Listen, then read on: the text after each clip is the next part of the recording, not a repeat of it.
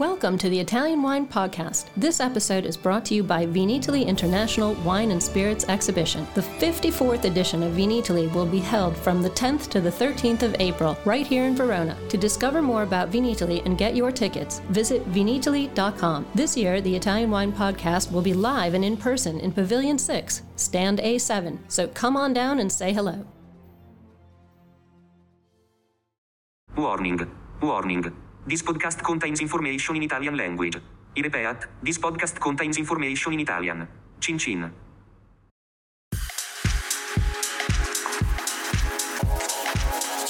Welcome to this special Everybody Needs a Bit of Scienza edition of the Italian Wine Podcast. Here's the premise. Vinitaly International Academy community members send us their questions for VIA Chief Scientist Professor Attilio Scienza. We record his answers, and Stevie Kim tries to keep him in line. Sometimes it works. Thank you for listening. Hello, everybody. Welcome to Italian Wine Podcast. My name is Stevie Kim, and I'm here with Il Professore Scienza. Of course, that means science in Italian. Il Professore Attilio Scienza. It's amazing. Wherever I go, I find students, whether a winemaker or enologist or producer, or everywhere I go, I find his student. Pretty amazing. So it is no wonder that he continues this mission in his life, and he has become our chief scientist for Vinitaly International Academy. And because he doesn't really, I think actually he does understand English, but he doesn't speak it. So we have our questions, this session we created an episode. It's called Everybody Needs a Bit of Scienza. And this is where anyone from our community can ask him a question. So today we have a question from Julie Farker, I hope I'm not butchering her name. She's just become our Italian wine ambassador July of last year. She participated in the New York Vinitaly International Academy. I hope she can come over to Vinitaly this year in April. The question is this. Okay, here's one. And I apologize if Professor Scienza has already discussed this. Which Italian grapes will be the most adaptable as producers deal with climate change, or just how climate change will affect the Italian wine industry? Questa domanda forse l'avevi già risposto, però è una domanda molto ricorrente, quindi rispondiamola nuovamente, magari con qualche aggiornamento. Bene. Allora ci sono direi due risposte da dare a questa domanda. Una prima risposta che è relativa alle scelte varietali, nel senso che con il riscaldamento climatico noi abbiamo il bisogno di avere delle varietà diverse anche in ambienti settentrionali, e naturalmente questo fa sì che molti vitigni del sud si stiano progressivamente spostando verso il centro e qualche volta anche verso il nord dell'Italia. L'impatto climatico ha avuto conseguenze o ha conseguenze minori nelle regioni meridionali, perché da sempre le regioni meridionali hanno avuto, direi, da affrontare con tecniche diverse il riscaldamento, perché una zona, la Sicilia o la Puglia o la Calabria sono sempre stati luoghi molto caldi, e quindi l'uomo ha utilizzato le sue conoscenze per poter reagire al cambiamento climatico.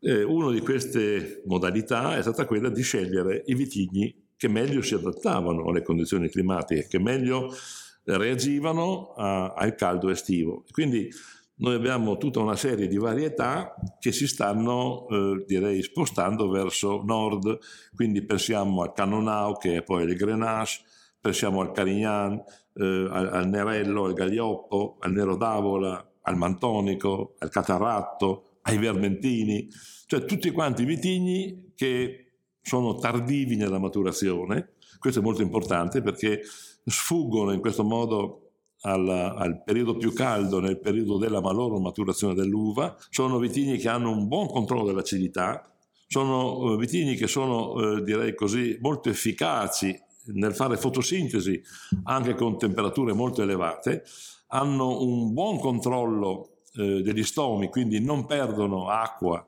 come invece perderebbero nella traspirazione i vitigni degli ambienti più settentrionali, hanno un buon controllo dell'acidità e hanno una buona stabilità nel colore. Questi sono vitigni che vengono utilizzati con direi crescente successo anche al nord. Certamente questo non è una cosa molto semplice. Perché non è semplice? Perché noi abbiamo in Italia un sistema di denominazioni molto importante, nelle quali ci sono dei vitigni che sono autorizzati e raccomandati. E naturalmente non è facile modificare i disciplinari introducendo nuove varietà, quindi è un processo lento, che non è solo un processo culturale di adozione di nuove varietà, ma è un processo anche normativo.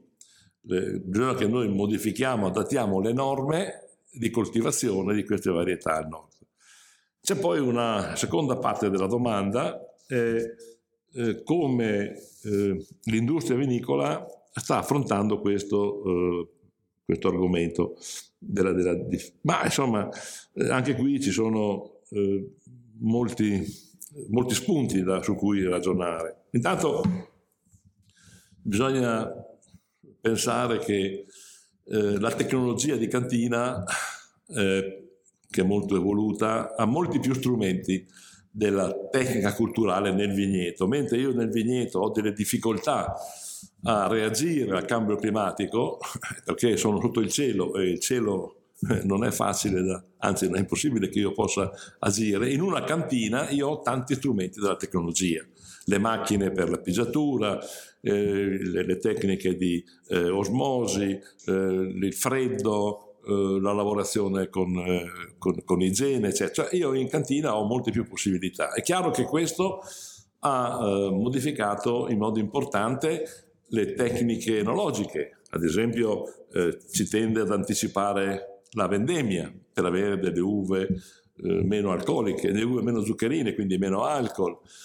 Si tende ad avere una lavorazione più soffice per evitare che in una pigiatura, in una pressatura possano uscire dei componenti della bacca o della buccia che non sono così di qualità, tannini evoluti, questi sapori un po' erbacei che sono tipici di un'uva che ha sofferto per un eccesso di temperatura.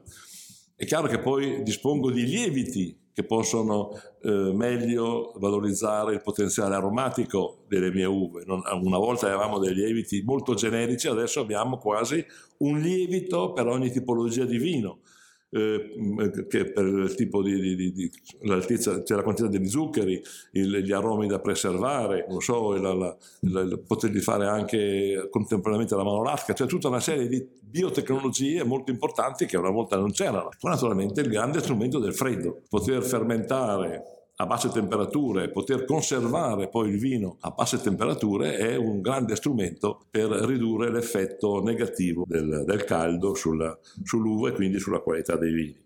I'm wondering if I should also piggyback the question from Gianluca Quairoli because it's quite similar. A broader question is how climate change is and or will be affecting the grape growing and what the professor is expecting for viticulture to be new trend. Dobbiamo prima di tutto analizzare quali sono le conseguenze del cambio climatico sulla viticoltura, cioè quali sono le cause che provocano qualche alterazione, qualche problema a livello viticolo. Intanto una delle diciamo così cause più importanti è quello dell'alterazione delle fasi fenologiche. Cosa vuol dire? Il cambio climatico vuol dire che in primavera abbiamo delle temperature più elevate e la pianta tende a germogliare più precocemente. Cosa significa germogliare precocemente? Vuol dire mettere la pianta in una condizione di grande rischio per i ritorni di freddo. Lo si è visto anche lo scorso anno nell'Italia meridionale, in Sardegna, in Francia, nella Borgogna. Cioè, se il germogliamento è troppo precoce, il rischio di un ritorno di freddo entro aprile è frequentissimo e questo è un grande danno. Questo è una delle conseguenze più gravi sulla produttività, cioè il fatto dell'alterazione delle fasi fenologiche. Un'altra cosa importante è una modificazione della lunghezza delle fasi. Sembra strano, ma lo stress provocato dal caldo provoca un allungamento delle fasi finali della maturazione. Quindi la pianta che va in stress durante il periodo più caldo rallenta tutto il suo metabolismo e si arriva molto tardi alla maturazione. Cosa provoca questo? Molto spesso questo incontra un cambiamento, diciamo così, stagionale delle piogge, cioè si rischia di avere una maturazione molto ritardata in un periodo dove la frequenza delle piogge è molto elevata, e quindi tutti i danni legati in primis alla diluizione della concentrazione dell'uva per effetto dell'acqua, ma anche di botrite, di malattie legate al marciume. Quindi conseguenze molto gravi proprio a livello della sanità dell'uva. Poi un'altra cosa sono l'alterazione dei profili di maturazione. Cosa vuol dire? Vuol dire che i fenomeni metabolici, che sono in gran parte presenti nella buccia di un acino, vengono alterate dalle alte temperature. Perché? Perché la pianta cerca di reagire ai danni che può provocare un eccesso di radiazione, soprattutto, ma anche di temperatura, producendo delle sostanze che hanno un effetto antiossidante. Una delle conseguenze più gravi dell'eccesso di luce e dell'eccesso di temperatura è la sensibilità all'ossidazione cellulare. Cosa fa la pianta allora? La pianta produce delle sostanze che sono degli antiossidanti. Uno di questi, molto importante, sono i caroteni. I caroteni sono delle sostanze che direi neutralizzano l'effetto negativo della luce sull'acino, ma non sono sostanze neutre. Ai fini della qualità i caroteni producono poi gli isoprenoidi, sostanze legate all'isoprene, quindi tutta una serie di sostanze, i norisoprenoidi, che hanno un profilo aromatico importante, cioè che danno al vino dei sapori e dei profumi che sono diversi dal passato, non c'erano nel passato, sono il risultato di una reazione della pianta alle condizioni di stress. Un'altra cosa importante sono i tannini. Anche i tannini hanno bisogno di delle condizioni di temperatura non troppo elevate per polimerizzarsi, cioè per creare delle strutture chimiche più stabili, diciamo così, meno reattive nei confronti dell'ambiente. Questo vuol dire che con temperature molto elevate molti tannini rimangono incompleti, rimangono non polimerizzati, e poi in bocca li sentiamo l'amaro, sentiamo l'astringente. Sono tannini che non hanno completato la loro evoluzione chimica. Poi un'altra cosa che può succedere è il rapporto con le malattie. Il cambio climatico modifica in modo sostanziale, da un lato, l'aggressività di alcuni funghi e di alcuni, diciamo così, insetti, e dall'altro riduce la capacità della pianta di reagire positivamente. Quindi il rischio è molto maggiore. Il rischio di questi, infatti lo si vede in questi anni, che anche nella viticoltura biologica hanno dovuto intervenire con 15, 20, 30 trattamenti, proprio perché questo cambio climatico portava delle condizioni di temperatura molto elevata, di alta umidità, quindi la grande aggressività della peronospora, ma così anche dell'oidio e così anche degli insetti portatori, per esempio, della flavescenza dorata. Cioè abbiamo anche qui una complicazione non da poco dei rapporti fra la pianta e le malattie. E poi naturalmente il fatto che noi abbiamo un problema di acqua.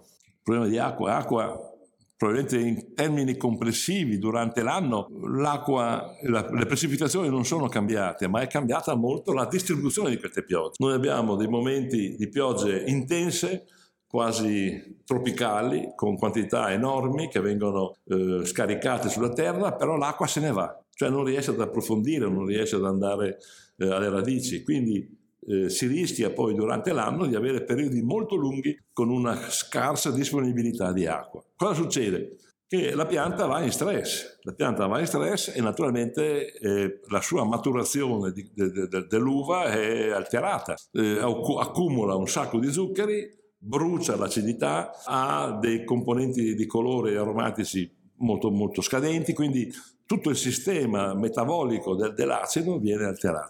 C'è un altro aspetto importante che non è da trascurare: il fatto che chi dispone di acqua per l'irrigazione naturalmente irriga. L'irrigazione per la vite non è mai un fattore positivo, perché la vite è una rampicante, è una lianosa che ha questa capacità di reagire agli stress in modo molto particolare, molto forte, però quando gli si dà da mangiare e da bere non scherza, mangia e beve, diventa come ingrassa, e ingrassando cresce molto, fa molte foglie, fa acini molto più grossi, diluisce il suo quindi anche l'irrigazione, se non è ben gestita, come spesso capita, può dare conseguenze negative poi sulla qualità. Sì, cioè come sempre le cose, no? Troppo poco non va bene, troppo tanto non va bene. E l'equilibrio non è facile. Quindi questo è un po' il gioco. Ok, hai esaurito la domanda di Gianluca Querolli. Sì. E anche direi Julie Fariker. Sì. Che sono due americane. Mi sembra che americani sono particolarmente più attivi. Più che attivi, più consapevoli di questo climate change. Sì, perché c'è una pressione dei media molto forte. Forse per in America gli americani sono emotivamente molto più sensibili alle cose. Sono un po' schizofrenici, hanno questa paura, sì, sono molto condizionati da quello che dicono i media, no? Sono vittime in un certo senso della comunicazione, e purtroppo la comunicazione su questi argomenti, che sono argomenti molto complicati e molto difficili anche da spiegare, è in mano a persone non sempre esperte.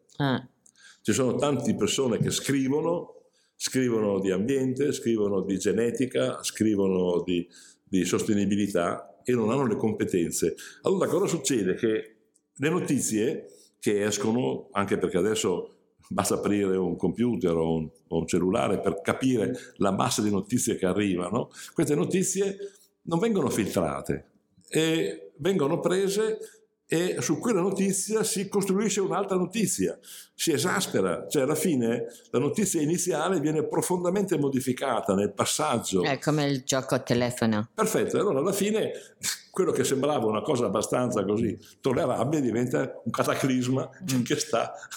Questo capita in America, perché il rapporto dell'americano con i media è un rapporto viscerale, è un rapporto quotidiano. Io non guardo mai queste cose, però per non essere condizionato vivo in una specie di sfera di cristallo. Sì, un bubble, come si dice? Sì, una bolla. Sì, una bolla, perché rischio altrimenti di essere condizionato nelle mie interpretazioni.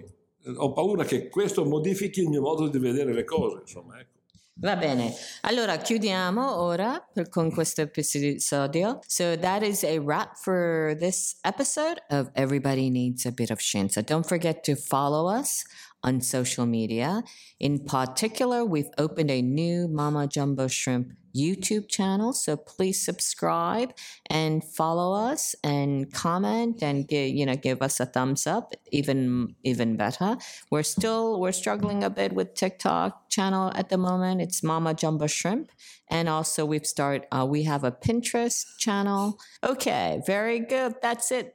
Thank you so much. Ciao ragazzi, Giulia, grazie ancora, Julie Fariker e Gianluca Querolli. And that's a wrap. Until next time, ciao ciao. Devo dire ciao anch'io? Solo se vuoi.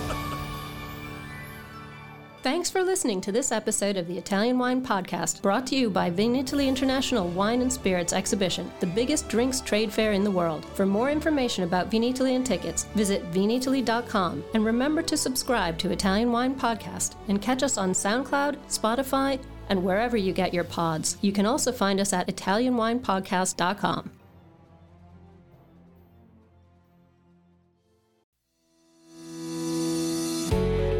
Hi guys, I'm Joy Livingston and I am the producer of the Italian Wine Podcast. Thank you for listening. We are the only wine podcast that has been doing a daily show since the pandemic began. This is a labor of love and we are committed to bringing you free content every day. Of course, this takes time and effort, not to mention the cost of equipment, production, and editing. We would be grateful for your donations, suggestions, requests, and ideas. For more information on how to get in touch, go to italianwinepodcast.com.